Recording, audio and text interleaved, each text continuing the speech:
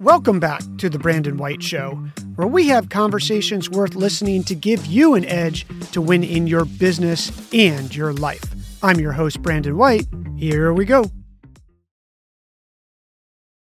Hello, friends. Welcome to another episode of Build a Business Success Secrets. I am your host, Brandon C. White, and today we are on part 12, our financial slide of our series on how to write a business plan in 13 slides. A very quick review of where we've been. In part 1 of this series, we did an overview of each of the 13 slides very quickly. In part 2, we talked about how to build your elevator pitch.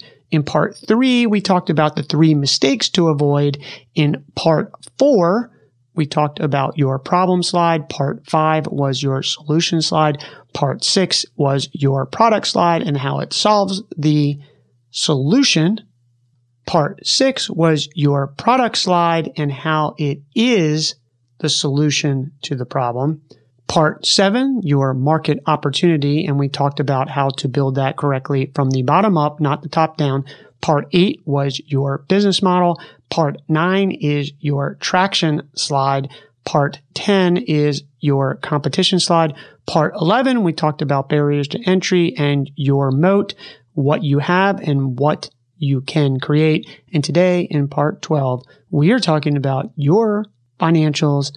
And I love this because it is the part that tells us how much money we can make. Let's not waste another second. Let's get right to it.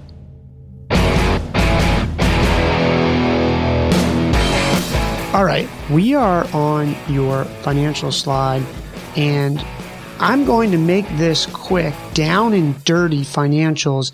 I am going to suggest that you head to my website if you have more questions, because financials is something that we can spend a ton of time on, but I want to break it down like a fraction for you really simply so that you can at least get started. There are 3 main financial documents that you're going to need to know if you don't already. One is your income statement, otherwise known as a profit and loss. The second one is your cash flow statement, which I would argue is probably the most important one that you want to pay attention to, and then your balance sheet. So let's talk about each one of these separately. Your income statement or your profit and loss statement is really your financial performance over a set period of accounting time, usually monthly or quarterly, and then yearly. And it gives a summary of how your business incurs its revenues, earns its revenues, and then expenses through both operating and non-operating activities. If you can visualize in the top, you have all of your revenue by product. Now, you could have another tab, which is normally what I build in a spreadsheet, and I have all my product lines. I have my projected revenue, unit numbers, things like that, and then my cost of goods sold. And then I have that tab feed my income statement roll up or profit and loss roll up. So I have all my revenue of how much it costs to produce that product, and then what we get is our gross revenue. So an example would be, I am making this water bottle and it sells for $49.95. I sell, well, let's make this simple. It's $50 and I sell 4 of them. How much have I made? I made $200, and it costs me about 50% to make, $25. So I'm going to have a gross revenue of $200. And you want to do that for all of your revenue lines, regardless if it's a product, a service, either or, you want to break that down. And then you're going to have your sales, general, and administrative. This is where you're going to put your salaries. This is where you're going to put your rent. This is where you're going to put your hosting costs, your professional services, your lawyers, your accountants. You're going to put your insurance that I know you have. You're going to put all of those expenses in your SG&A. And then you're going to come up with a net profit. Now, there's some pieces in there with EBITDA, earnings before taxes, depreciation, and amortization. But for the most part, this is your income statement, and we'll give you a good head start in building it. The next part of your financials, your cash flow statement, is arguably the most important document that you want to model, learn about, and keep track of. And the reason is because your profit and loss statement will be a moment in time, but it doesn't necessarily show how money moves. So let me give you an example. If you incurred expenses in September, that would show up on your profit and loss as an expense because you probably received an invoice that you owe that. But you may not pay that invoice until October, which means that you actually have more money in your account, even though the profit and loss statement shows that you have less money on a net profit basis.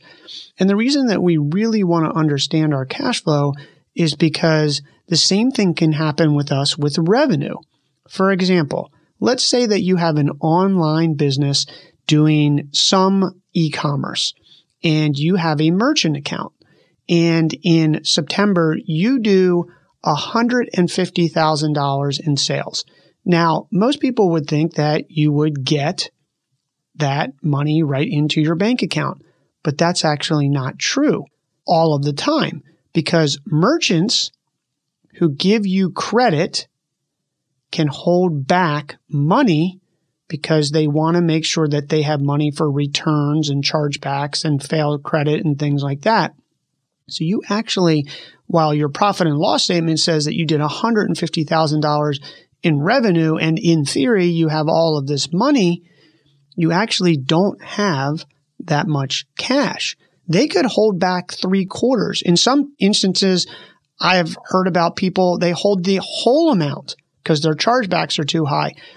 And this greatly affects your business because now you don't have that cash in your bank account to pay your bills, your staff, or anyone else. So now you're going to have to figure out an alternative way to get funding, whether you're going to fund it yourself or you built up enough of a cushion or you have a credit loan or you've raised money for your business to get you through these cash flow times.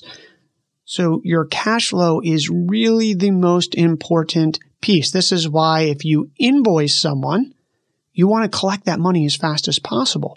Now, you might have to give terms to someone, which means that you deliver your product, you give them 60 days to pay or 45 days to pay. If you're dealing with big distribution partners, the big boys out there, they're going to ask you for as many as 90 days because they want to collect their money before they actually have to pay that money on the invoice.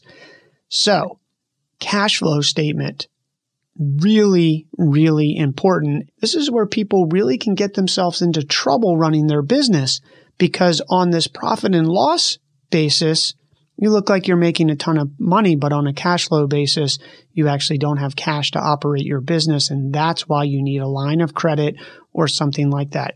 So doing your cash flow modeling is really important.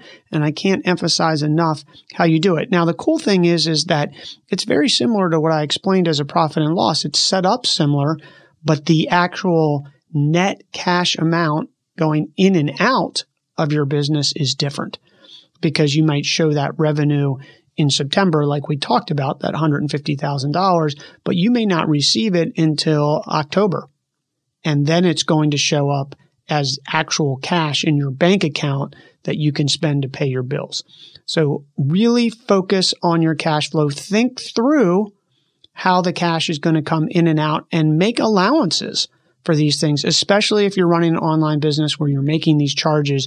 Merchants who extend you this credit can very likely give you holdback as your volume increases. The last financial statement or tool that I want to talk about only briefly is your balance sheet. And this is another document that is a moment in time. Your balance sheet changes every day, because it summarizes your assets, liabilities, and your shareholders' equity at that specific point in time. It gives investors an idea what the company owns, what it owes, as well as how much it has invested by shareholders. So effectively, the formula for this balance sheet, which we're not going to go over in detail here because it really works better to do it in person and show an example. But the formula for your balance sheet is all of your company's assets equal all of the company's liabilities plus the shareholders' equity, how much investors have invested. You, as a founder, are an investor. So how much equity you have. Again, your balance sheet equation is your assets equals your liabilities plus shareholders' equity. Now, many accounting programs, whether you're using Quicken, QuickBooks, or anything like that, will usually keep track of this for you. And the important thing to recognize is that your balance sheet is a very specific moment in time. It literally could change from the morning to the evening because of cash coming in and out. Same thing with your cash flow statement. So keep these in mind. This is a high-level summary for you to get started. You can get started on a napkin. Get started on a napkin. How much revenue do you have or predict? What are your costs to make that revenue or service? What are your sales, general, and administrative costs? And then what is your net profit?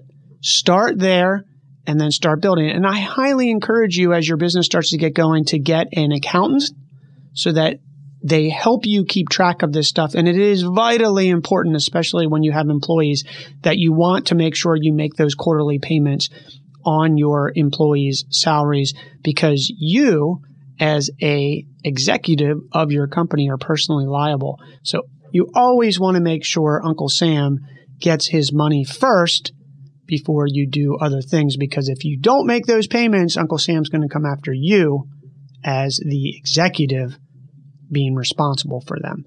So that's an overview of all of your financials. In part 13 of our series coming up, we will tackle your team slide for your business plan. Get to work on those financials, and we'll see you in the next episode.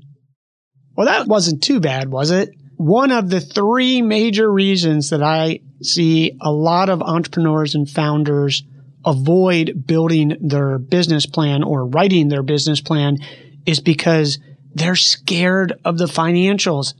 And the financials are one of the coolest parts of writing your business plan, because you actually get to see how much money you make, where all of that time and effort and energy and frustration and excitement and all the things that go along with building a business all come down to play in that financial statement to see how much money you can make.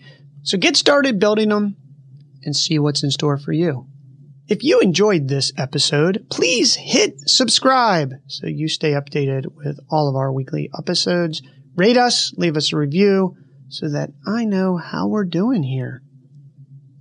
And pass the love. Tell a friend who you think would be interested.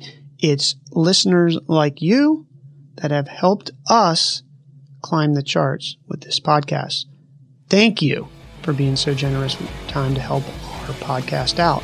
Until the next episode, remember, you're just one business plan away. I'm rooting for your success. We'll see you soon.